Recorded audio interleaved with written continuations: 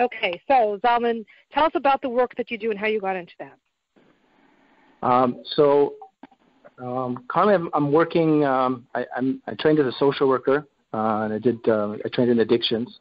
And I've also spent a tremendous amount of time learning Tanya, teaching Tanya and Chassidus, as well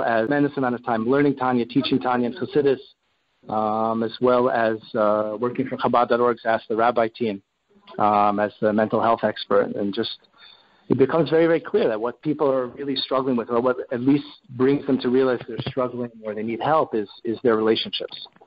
And particularly the way they're getting triggered from the relationships. I mean, the majority of fighting, or if not all of it, has to do with, we're pushing each other's buttons.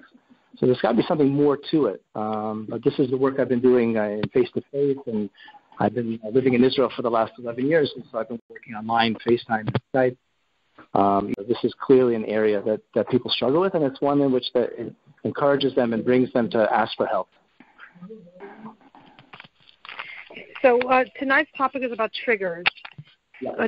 Can you just briefly define what we're talking about when we say that word triggers? Sure. Triggering is when I feel I would say it's the way I see it is the collection of emotions that I feel, the feelings that come up for me, typically when I'm with certain people or with different people. Uncomfortable interactions and the feelings that they produce. Uncomfortable interactions and the feelings that they produce. Triggers can be used in different ways, but the way that I focus on it is these. What was your most recent uncomfortable interaction? And most people don't spend the time to think about it because they were so busy in that moment reacting to the other person. But there's a reason why them to overreact. We react. Somebody does something to us, but then there's also overreacting, where we go above and beyond. And that's where something's inside of me is coming out in this. And that's what triggering me, that inner emotional baggage, or that inner emotional intensity, about something inside of me that needs my attention, but it's coming out in this interaction. What's powerful about triggers is that they're really tangible. So I know what I felt. It's just that we don't really know how to go to work with it or how to use it to help us heal. And we're also very focused on, defending ourselves, protecting ourselves. And so it's difficult to defending ourselves, protecting ourselves. And so it's difficult to take a look at who we are. But it's extremely effective because I know what I felt. I was really feeling it. And many people don't really know what their feelings are. It's not like, we had an emotional curriculum growing up, so we just feel. And very often I sit with people, and they get to know their feelings. But this is a lot of what the work that I've done is focused on. And the reason to make it, to bring it to a Hasidic context is, when the Tanya tells us that we are two, this is the most profound idea that's out there for personal growth and working on ourselves. This idea that there's two versions, there's two parts of me. There's two triggers of putting me deeply in touch with this child self, this animal self, and its feelings and its needs. And now I know what it is I'm looking for. Now I know I can use that as like, let's say, the beginning of a path. You're going hiking, it's the beginning of a path. So I know that this is a path I can go on, that, there's a part of me that really feels these things. And that's why where two people are perfect for each other in the way that they can push each other's buttons. They can be helped to, instead of going to work on the other person, take a look at themselves. That's where a lot of growth can come. That's where they help each other grow. So where do these triggers come from? You think that's the inner self. So how did it start? And why do people have different triggers than other people? Different people have different animal selves. Different people have a different child self. We have two parts to ourselves. Says the Tanya, an adult self and a child self. I think we just have to make that more practical. But all of us have different experiences growing up. We have needs, emotional needs. All of us have different experiences growing up. We have needs, emotional needs growing up. Basics, basic security and consistency, love, affection, to express ourselves, to be heard. There's, under every collection of, call them negative emotions, uncomfortable emotions, is an unmet need. But different people, and this is how we can be helped to take a look at our past, but not like typically in a therapy situation where we get lost in the past or we just ruminate about the past, but it can give us clues and hints. We came away from that experience of being a kid with a lot of good stuff, but also some unmet emotional needs. Like a person doesn't feel valued. They were looking for it from parents, and they continue to look for it from teachers and friends and people outside of them and around them. And then, it's not working. And now we come into a relationship, and every time the partner will say something to them that they then misinterpret it as proof of their being invalid, and they'll react to it. What's going on is that there's a part of you that's been with you forever that struggles to feel valid, and that's where the focus needs to be. And when I do that, I'm not susceptible to that trigger anymore. I don't overreact anymore with my partner or my spouse, whatever it is. When they say things, I just see it as it is. They said something, they gave me, I'm going to work on it, as opposed to reacting and arguing and debating because I'm trying to do something else in that conversation, which is to validate myself. I have to take that off the table. When I do, then I hear your feedback. I don't take it as personal. And so this is where it comes from. It's helpful that I can take a look at some of my childhood memories, pattern continued throughout my life, and I can be helped to do that. I'm given a pathway to take a look at them, so I don't get lost. But that ability to, number one, turn triggers into something that, like, I almost want it to happen because then I could embrace it and use it to grow myself. And that when I do that, the byproduct is that I'm not myself. And that when I do that, the byproduct is that I'm so much less reactive on that particular trigger with my partner. Then it's just a conversation, You were late, and I've said that you were late, but not that I'm fearing that you're going to abandon me. That comes off the table because I help people form a relationship with a part of them that still fears abandonment. So really, the triggers are like the mirror. People are a mirror to ourselves when we get triggered, when we're reacting intensely. And again, it's not that we don't react. Be emotional. It's supposed to feel. But it's where we can tell that we're overreacting. There's a trigger is triggering me. It's, that would be nice. But I have to also participate in that process, which means that I need to use the trigger to take a look inside. And this is where our idea that person is two really helps us out. Because then I know much better as I start looking inside of me that there's two parts. I'm going to find two different parts. There's two parts. I'm going to find two different parts of me. There's one part that's totally confident that I'm a valid person. But there's still a part of me, that lingering part, that struggles to feel valid. And that's where the conversation has to be, not between me and the partner and the triggers, but within myself of what's this part of me that's getting triggered? What does it feel? What are those needs that are there? Part of me that's getting triggered. What does it feel? What are those needs that are there? So, two questions. You use the example of not feeling valued or validated. Can you give another example of something that happened in someone's childhood and how it triggers something in their adult life? Or the abandonment one is rampant. Abandonment happens a lot and it's, again, I have no interest in blaming parents, and there's no interest in, it's a bad childhood and the whole thing, and that all parenting was bad. Not at all. But this is our work in life. There's a part of us that needs our parenting. Just to be clear about that. But very often people experience some kind of abandonment. It could be emotional, it could be physical, it could be a parent in the hospital for a long period of time and not available to the child. Or it could be that sometimes people have a sibling who is sick or very needy, and then all of a sudden your attention you didn't get as much attention, or a parent left the house, and all of a sudden your attention you didn't get as much attention, or a parent left the house. But this idea of abandonment, and as we're growing up, even now in our life, there's things that we say to people with our words, and there's also things that we imply, And so, like for example, if I I don't sit over him and I don't bark commands at him or something. I'm not only asking him, but I'm also giving another message of I really believe in you. I have a lot of trust in you and faith that you can get this done. And so now you look, that happens in the positive and the negative. And so a child who what kind of thoughts come up? And we do this as we walk down the street. Something happens. Doing this our whole life. A kid is in a home and a parent leaves or is not present for them emotionally or whatever it is. A kid starts to form a message in their mind in order to help me deal with that, in order to help me be able to continue to trust the parents. So it's like, you know what, I'm really not good, or I'm not deserving of somebody to stick with me. And so now I carry that with me through life and on the lookout to protect themselves. And so the interpreting, things of a person not showing up on time or whatever it is as abandonment. That's where the overreaction comes. And I work backwards with people. So let's take an example.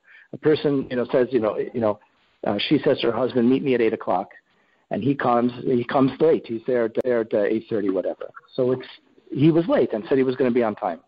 So it's a totally normal, natural reaction. There's nothing wrong with that. But the reaction, in fact, is a really intense one. It's where we see there's an overreaction. It's kind of like the punishment doesn't fit the crime. The reaction is a bit more intense than you would think.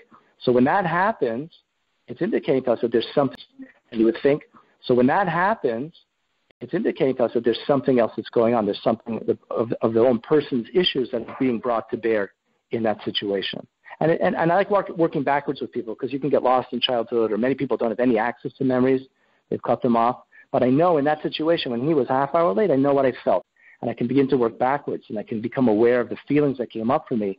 Why did I react so intensely? And then begin to say, well, when else have you felt that? And all of a sudden start to see a pattern of, I felt that, a year ago I felt that with this person, and you can track it all the way back. So that's where you can see, you can go backwards to forwards or forwards to backwards, but we just want insight. There's that part of that person who's struggled with abandonment, who's on the defensive, always trying to protect themselves from being abandoned again, or whatever the issue is. That's overreacting, that's always seeking to protect. That's where the focus needs to be, to get to know that part of a person's self. There's an unmet need that's there, which is, am I worthy of somebody staying with me? There's an unmet need that's there, which is, am I worthy of somebody staying with me? Am I valid? Am I deserving of that care? Because when someone commits to you and shows up consistently, it's also conveying a message that you're valid, that you're worthwhile, that you're loved. That's where the person needs to focus. So how does this type of therapy, examining the triggers, how does that compare to, let's say, the typical marriage therapy where, and can you talk a little bit about that? So I myself don't do marriage therapy. Not that it's not effective, theme or there's an underlying issue in the arguments that people have, or the points of contention that people have. There's something underneath that's going on. And once we take a look at it, and, we have Hashgacha Pratis, and so the people we're with we're meant to be with them.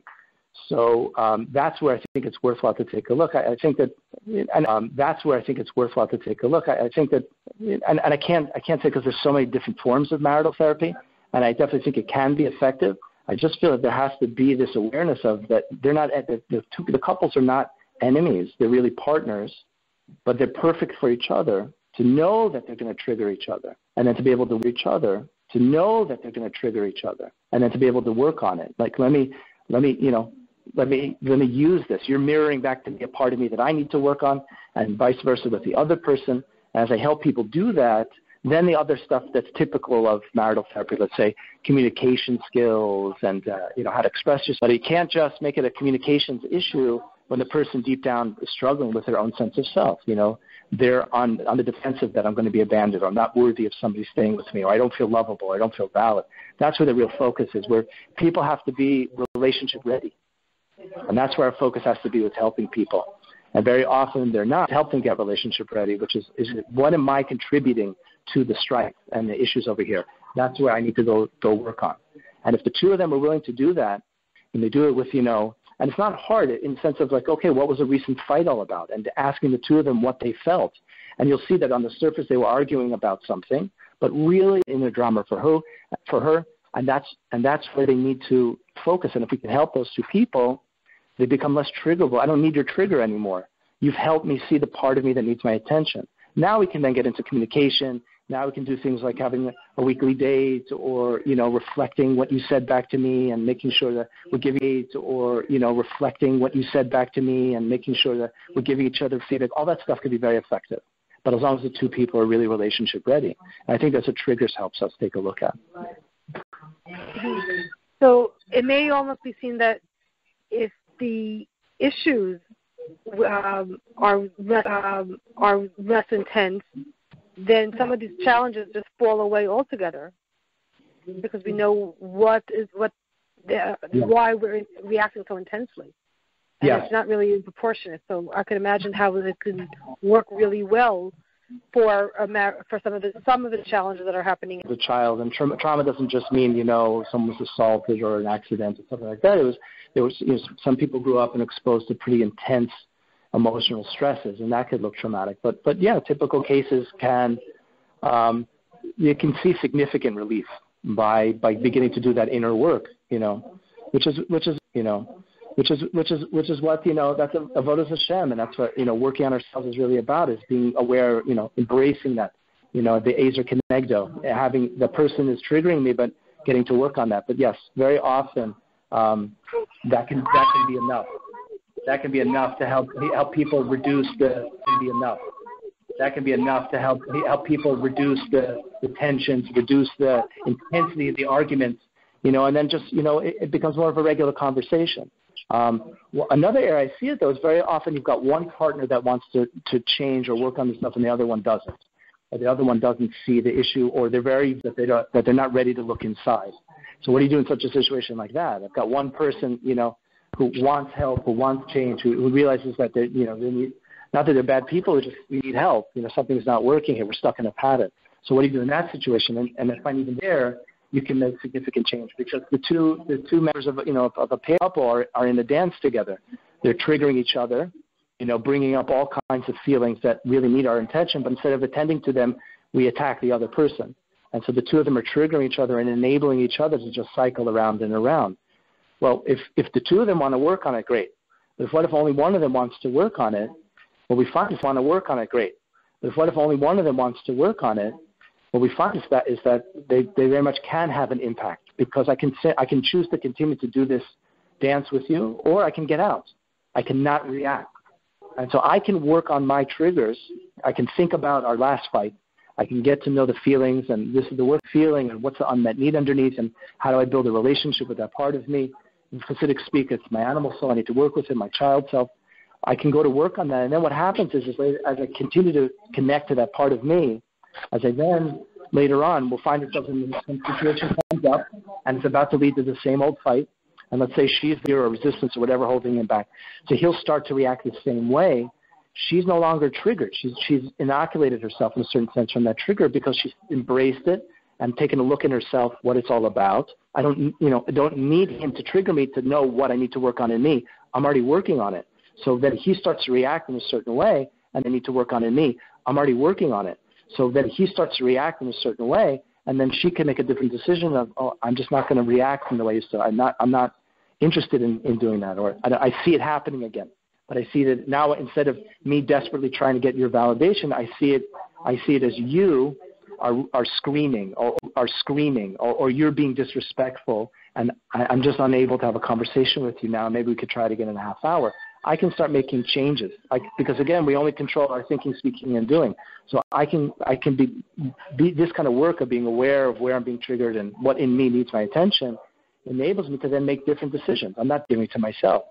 I'm working on myself feeling valid and capable and deserving of love. And then when I interact with that person, of course I want those things from them, but it's without the desperation. And so I don't stay in an unhealthy conversation with screaming or yelling or disrespect, because I desperately need your validation in order to be heard. I have the ability to shift. So the balance starts to shift and change, and it's possible now for there to be a change. He simply can't continue to do what he's done in the past and get a reaction out of her. And that's where very often we call it a rock bottom, or there's a shift, and there's a possibility for the person to change. And very often they do. It's me continuing to be triggered by you, in essence, is I could also imagine that she's not triggering something in him. If she's aware that if she does some work, and she's aware that she triggers something in him, and she doesn't do that anymore, and he doesn't even have to respond that way anymore. So if one side of the equation changes, then something's changing. Yeah, but it can't change without self-awareness. So you have to be aware of. She can start. Yeah, but it can't change without self-awareness. So you have to be aware of. She can start to think about. This is where you need both partners. You could guess or imagine how you're making the other person feel. And when you're living together and you're married, you do have a certain insight into how they were raised and some of their strengths and some of the areas that they're struggling with.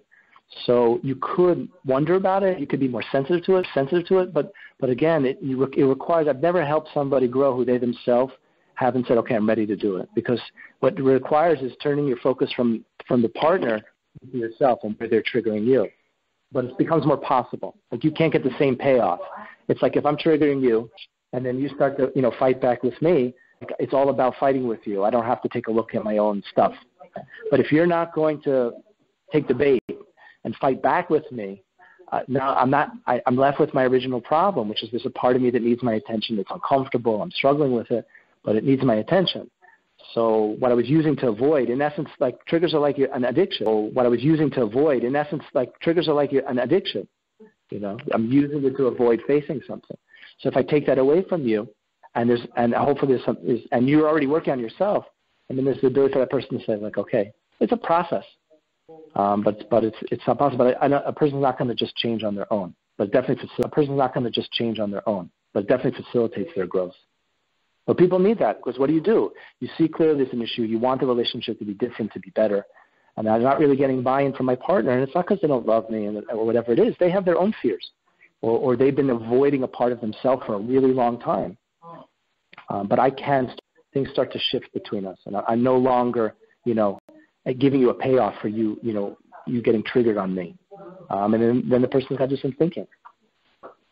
Okay, so this question just came in as you're saying this piece. Why should I do the work? Like, well, I guess someone is saying, like, if he's not willing to do, or I don't know, if he or she, whatever, if my spouse is not willing to do the work, why should I do the work? Can you talk to that a little bit? Right. So what's the option? We'll just be miserable?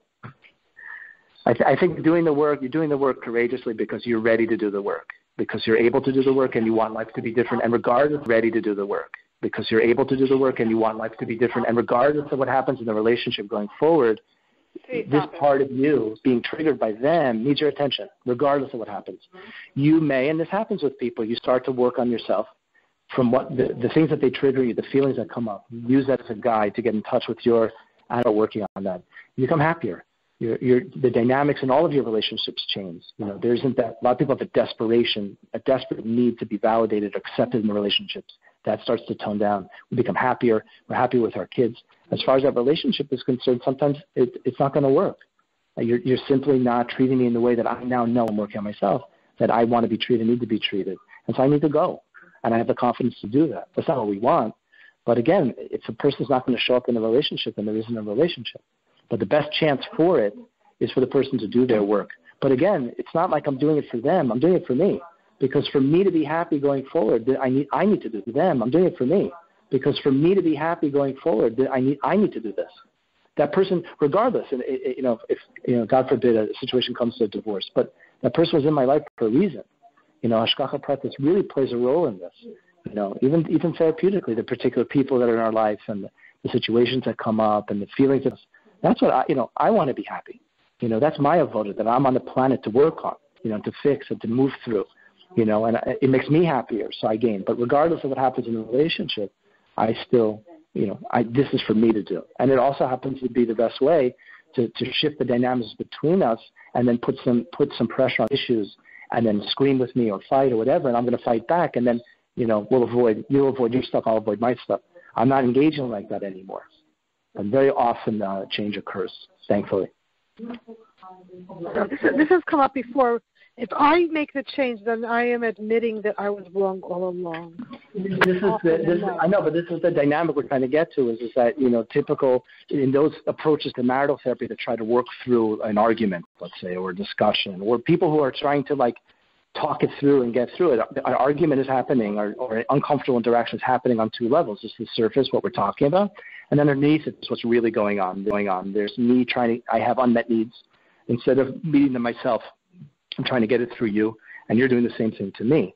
I mean, that's what's really, really happening over here. But again, when you said we know that a person is two, we all have this other part. We all have a child self that has great characteristics and traits, but also has some unmet emotional needs. A child self that has great characteristics and traits, but also has some unmet emotional needs.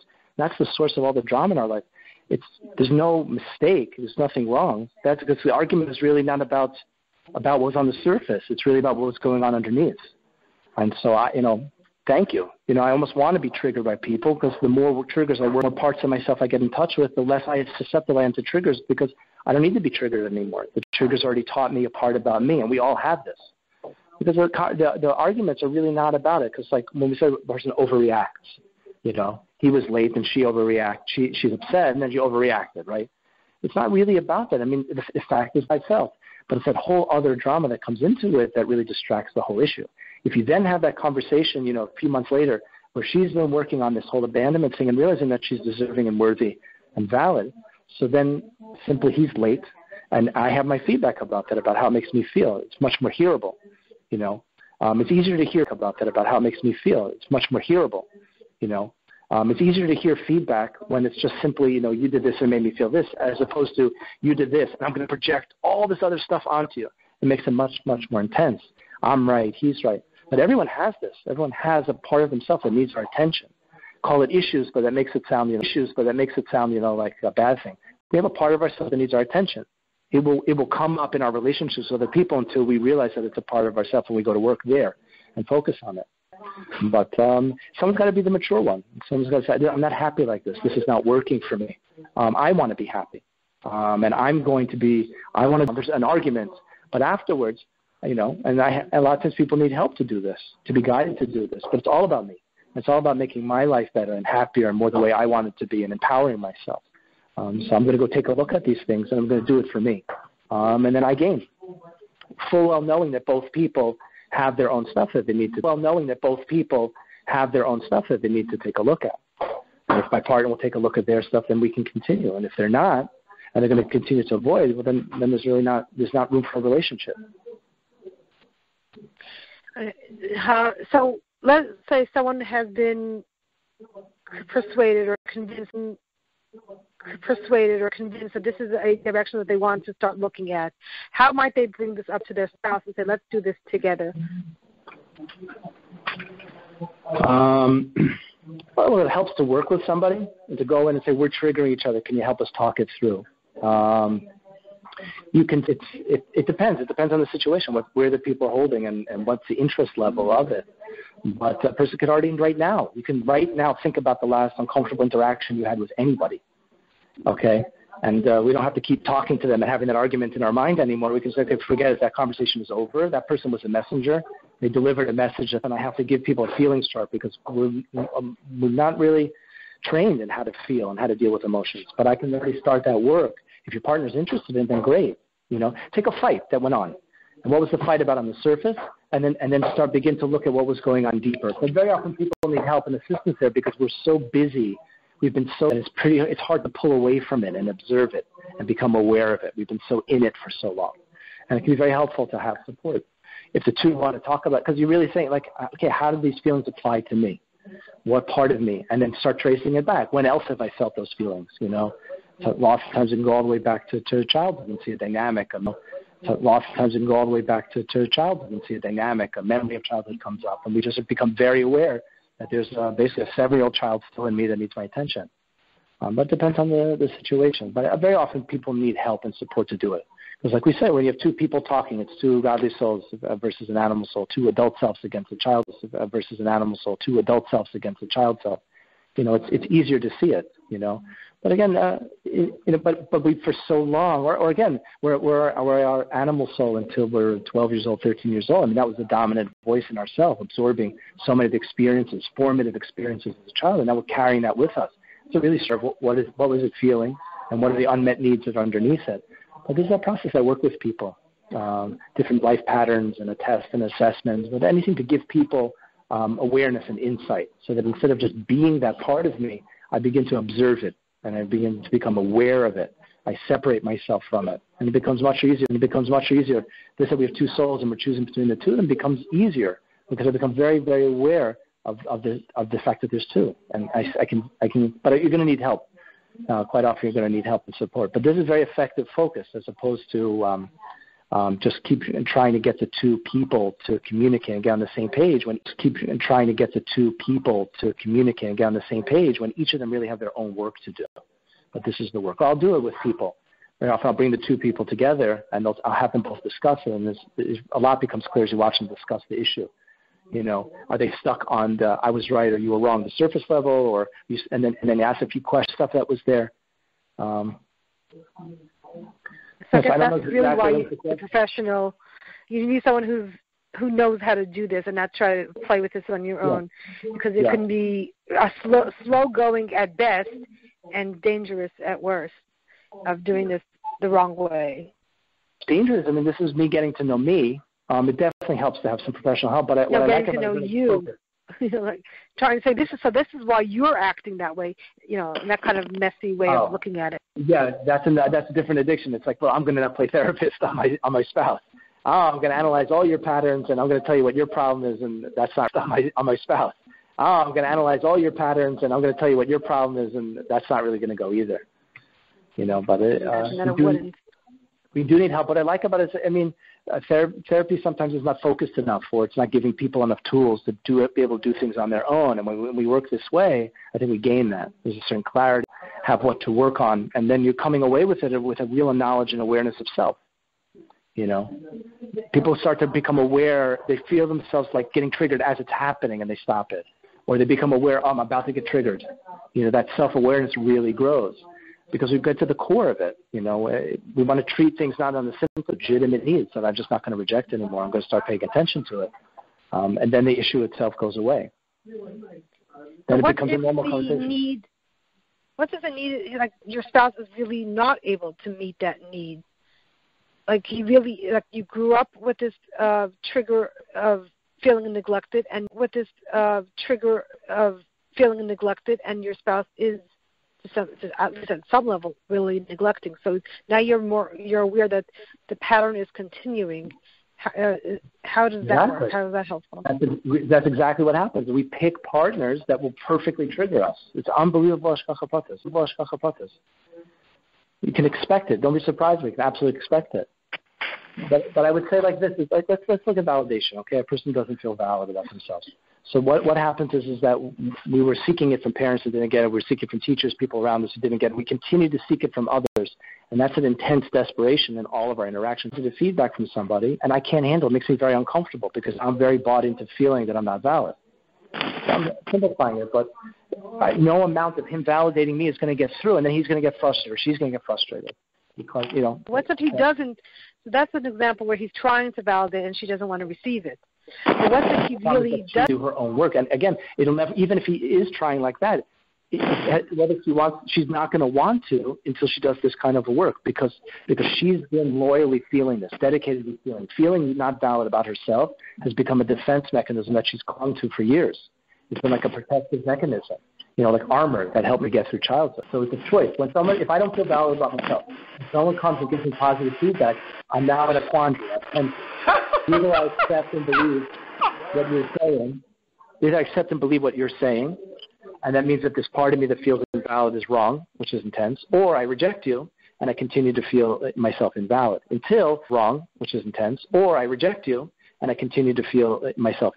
until I can be helped to work on that part of myself. I find that people are less resistant, less uncomfortable doing the work when you frame it in a clear way. You've got two souls and a child self, and this is where it came from, and you're not bad or wrong. This is normal. You're not broken. You're not defective. But this is what's effective. But this is what's happening. This is what's going on. I find people feel empowered and much more aware of themselves. They're able to have a conversation with themselves, talk themselves through triggering and different emotions that come up for them. And then it can be effective because what's the ultimate goal is that the person themselves to be validating themselves, the compassion with themselves, working with themselves to know that they're valid, and then powerful combination. Mm-hmm. When you use the word child soul, is it synonymous with immature responses? I'm using child self. There's adult self and child self. I just use that because I find, just if I use psychology, and psychology really can't function without Tanya, because Tanya is the only place that tells us to connect to the idea of a godly soul and an animal soul. It's very much an adult self and a child self, but there is an immaturity to it. There is a highly emotions first, and only then bring the intellect, to bear. There is a certain immaturity because, again, if you took out a 7-year-old picture of yourself and would spend time hanging out with it, there's a part of me that's this. That kid is still here with me. So there's an immaturity. Because what's the immaturity? I'm feeling invalid. At the same time, I've accomplished incredible things. So what's that all about? It's kind of ridiculous. But again, there's this inner drama and dynamic that's going on, and I need to address that. Okay, so with dynamic that's going on, and I need to address that. Okay, so with this work that someone does with themselves or with a professional, and they notice that their trigger point is that they don't feel valid, and so you said they have to work on validating themselves because they're not getting it from someplace else, or they're not yet because they're not getting it from someplace else, or they're not yet recognizing that someone else is giving it to them, what kind of work can they do to help themselves feel validated? This question came in. I never get validation of any type of empathy from my husband. Empathy from my husband. So again, the main thing is just the awareness that it's not that I'm invalid. There's a part of me that struggles with feeling invalid, which means that there's a part of me that knows it's valid. And even the fact that you're coming to help with it shows that you know that it helped myself. But becoming aware of it, ideas like triggers, where all of a sudden I really see this other part of me, and I'm really forming a relationship and getting to know it. The awareness alone is tremendous, because again, I think the triggers are really, this child self is desperately trying to get our attention that has unmet needs. And so it's part of, B'Hashgacha Pratis that will trigger us and put us in touch with those feelings. Just being aware that the awareness part of it is huge.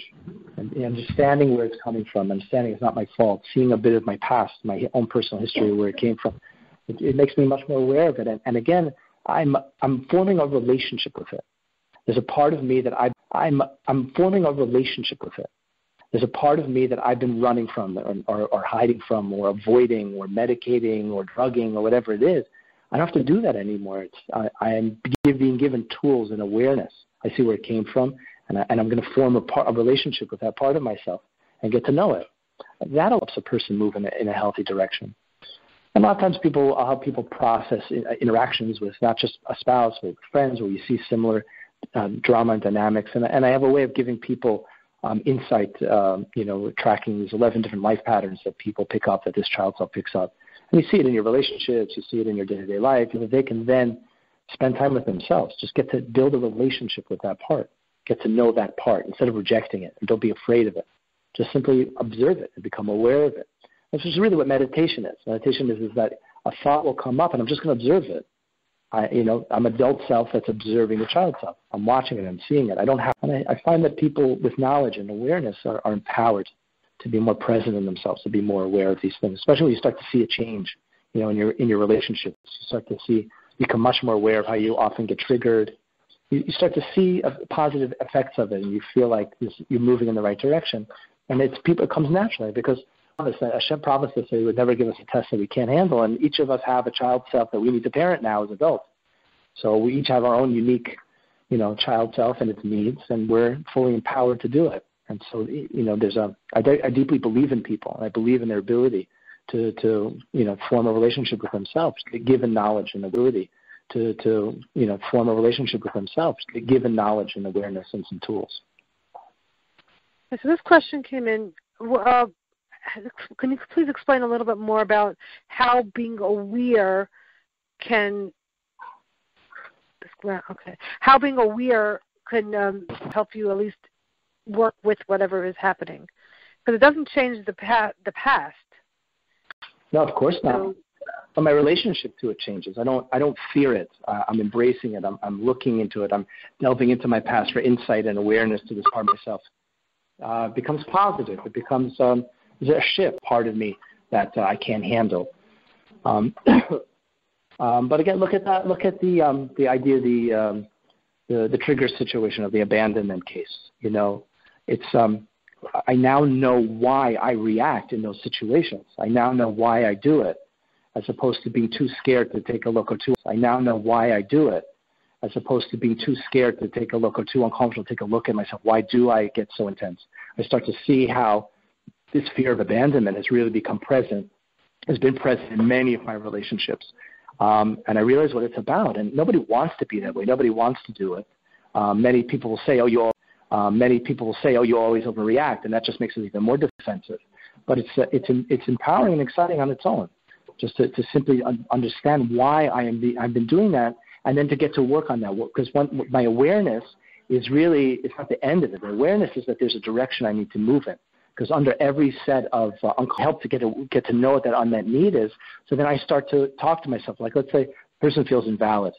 They definitely are having successes in life, but what happens is they have that success with their adult self, not their child self. When you become aware of these parts and see where you picked up such a false message that you're not valid and not worthy, it becomes part of the ongoing conversation. You're not worthy. It becomes part of the ongoing conversation. I allow my entirety to enjoy the fact that we just did a great job on a project and got a promotion or really did something really well. I'm engaging with that part of myself. Look how great we are. Look how good a job we did. And that's it. It's just small moments throughout the day. I think people grow. It's just small moments throughout the day. I think people grow in the little moments they're walking down the street and thinking about themselves or contemplating or thinking about an interaction. And become just to know that the need is there, I can begin to meet it. And I think we have this in our own lives. Our kids will act out, okay? And that's trying to express an unmet need they have underneath, right? One kid hits the other kid, and they're looking for attention.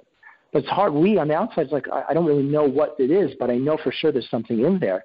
And just that in mind, that I know there's something going on over here, eventually I can get a sense of it. Maybe the kid gives me some hints. It happens in any one of a number of ways, but it won't happen if we're not looking for it. But simply switching from attacking people to looking inside myself, being okay to feel what I feel. I just want to become curious about myself and get to know those feelings.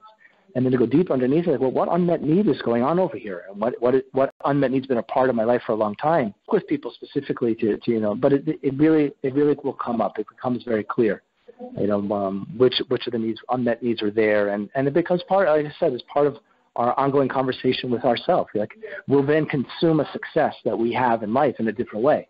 We totally enjoy it. All of ourselves enjoys it, as opposed to those to enjoy it because it's a threat to that part of us that's locked into seeing ourselves as invalid. We don't have to do that anymore. There's so much Hashgacha Pratis, so much happening around ourselves. We're just not getting the full value out of it because we don't know what to look for. We don't know how to experience it. And so these kinds of things start to shift and change for us when we do this work. Because this question came in, how is this different from personality or temperament? Like, some people just are more emotional, they're by temperament or by personality, they're just more emotional, or more sensitive, or is that not true? That it's all become triggers? Sure, people definitely have a personality. I mean, there's a certain triggers. Sure, people definitely have a personality. I mean, there's a certain nature to the child self, and that there's nothing wrong with it. But how will I know what is normal and natural? Yeah, some people are just much more emotional. Some people are much more verbal. Some people are quiet and action-oriented, 100%. But I only really know that once I work through this. And what always happens with this, as I start working through these triggers and get to know this part of myself, there's always real super strengths that emerge, real positives about myself. But I can only clearly see that it's like, I've got to separate the wheat from the chaff. When I get aware of the fact that there's an unmet need going on and I begin to address it and pay attention and tune into it, so that's who I am. And it can actually emerge, can actually come out then much better. As opposed to, seeing it, it's just a part of me overreacting. This is how we get to know who we are. And a person will definitely get to a point of saying, okay, this is part of my nature. Again, if I'm overreacting, the person who feels invalid very often will be extremely, the person who feels invalid very often will be extremely needy, or there's a real intensity, an emotional intensity or pleading to their interactions with other people. It makes it very difficult to be with them. And even when you give them attention, it's never enough. And it's very challenging. The person could then take these triggers and begin to work on themselves. That intensity is gone. Not that they're not an emotional person or a feeling person. They're more now who they really and truly are. There isn't a desire to be my animal soul forever. There isn't a desire to be triggered, and like this forever. It's just, I need to know this part of me that needs attention. Triggered, and like this forever. It's just, I need to know this part of me that needs attention. Then I can get to who I really am. For example, the person came late. I am upset about that. It conveys a certain message that I don't count matter to you. But I can say that and share it and express it in a way of total confidence. I know what I feel. This is important to me. But I can say it in a way that's emotional but hearable. Whereas when all of my abandonment and or my emotional baggage is also being dumped into the conversation, it's very intense. And it's not. I'm not even being myself. Yeah, I am projecting onto that person the same abandonment experience. Or anyone watching. That's true. Let me just see. There's a couple questions that came in a minute. Let me just see. How do I identify my issues? I would imagine that's doing with a professional. that's doing it with a professional? You do it with a professional, or just, I would tell everybody, just like take a second and think about the last uncomfortable interaction you had with somebody. Okay, where in the body did you feel? Like, put yourself in the situation. What I said, they said, okay, I'm there in that situation. It happened recently, so you can access the feelings. Okay, now become aware of the feelings. Okay, now become aware of the feelings that you felt then. Okay, and that could be hard for people, but try. And where in the body are you feeling it? Because that idea, the animal soul is embedded in the body, I can use it as an anchor point to really become aware of where I'm feeling it. But just to do that. And you know, for many people, that's about all that they can do, and then their brain runs in a million. Keep spending a little bit of time just thinking about it. It will reveal it. It will reveal it, especially if you've got a particular argument that you keep having, or you notice a certain pattern, certain types of friends that you typically tend to have. That's going to be a real key. Some people already know it's, from how they grew up. They're aware of the issue, this uncomfortable interaction. Not like I'm going to look, I want people to irritate me, but they happen. But there's so much valuable information right there. It's me, myself, we just don't pay attention to it. But that's what I would tell people to start doing. Also, I do, on my website, I do a free assessment for people. It's called Life Patterns, which gives people a lot of awareness stuff. My website is zalmannelson.com. It's a free assessment that gives people a lot of information of how certain pattern type of ways I am with friends in the moment, at work, in my relationships, and then some insight into the past. That's also a good starting point. Yeah, I did check out that website. Really insightful, resourceful. So that's zalmannelson.com, right? Yes. And on the website, they can also reach out to you. I guess there's a contact page for email and whatever. Mm-hmm. I created a Facebook group because I've been in SPOT for the last 10 years. So I said, how can I impact the world while I'm still in SPOT? But I created a Facebook group called Relationship Masters, and we do this kind of talk. We start from the relationship, where people identify there's an issue in the relationship, and then from there we work backwards. Okay, what is it teaching me about me? And so, it's an online community, which I really like, where we can go back and forth and talk. Right, and then also I checked that out. That's also a great resource. So that's Relationship Masters, right? Yep. On Facebook. Mm-hmm. Last question, and then I guess if anyone wants to reach out to Ad specifically, they can send us an email afterwards, and we can forward it to Zalman afterwards, and we can forward it to Zalman Nelson, or you can reach out to Zalman Nelson directly. This question is about my husband went through major trauma as a child. Is that different from regular triggers? Great question. I love this question. I find that there's two types of trauma. There's intense trauma where a person, was assaulted, God forbid, or they were in an accident, an intense experience of, powerlessness. But many people's just general upbringing, they were subjected to emotional stress and pressure for a prolonged period. This has been through that, and many people have, and they don't realize it. They're going to have a hard time being in touch with what they think and what they feel just because their body is not their own. They don't have control over themselves because their body's still reacting to that traumatic experience. Very often I'll work with people and it becomes clear that there's trauma. It's clear there was some trauma that was there, and then I'll send them to work with somebody, on trauma. And there's some effective techniques out there that can help people work through it. And then now I've got a bit more calm. I'm more calm in my own body. I can sit with my emotions more. I don't have these, racing type of thoughts, the symptoms, the people. Or I don't have these, racing type of thoughts, the symptoms, the PTSD type symptoms.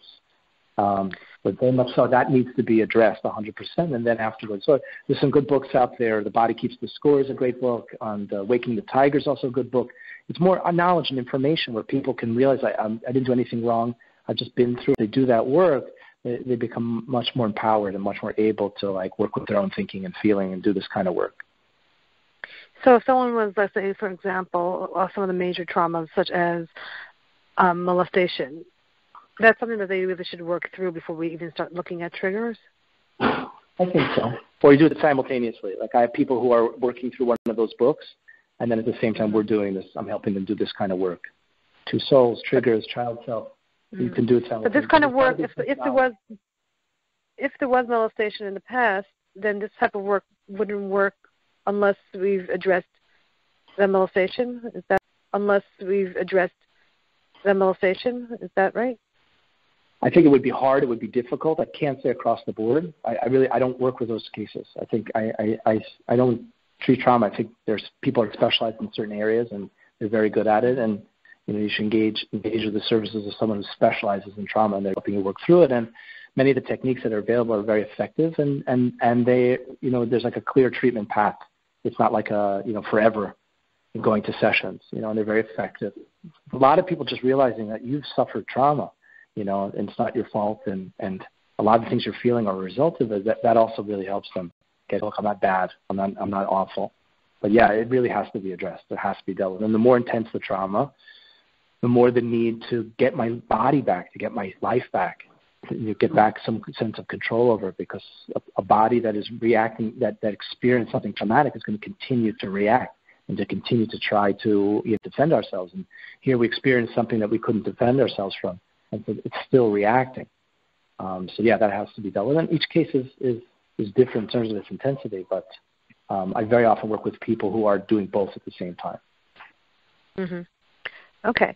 So that's the last of the questions that we'll answer now. Deal with it separately. There are a couple questions that were too nuanced, individual, that we can address separately.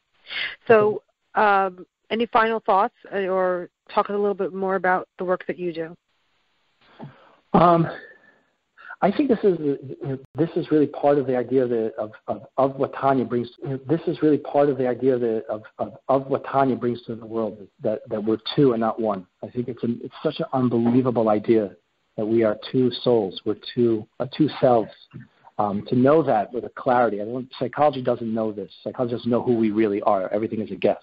There are definitely techniques in psychology that are effective. That if you take the effective ones, we can see that they all conform to the way that Tanya sees a person. Is that you're these two parts, these two psychology, two beings, two selves, with three methods of expression: thought, speech, or action.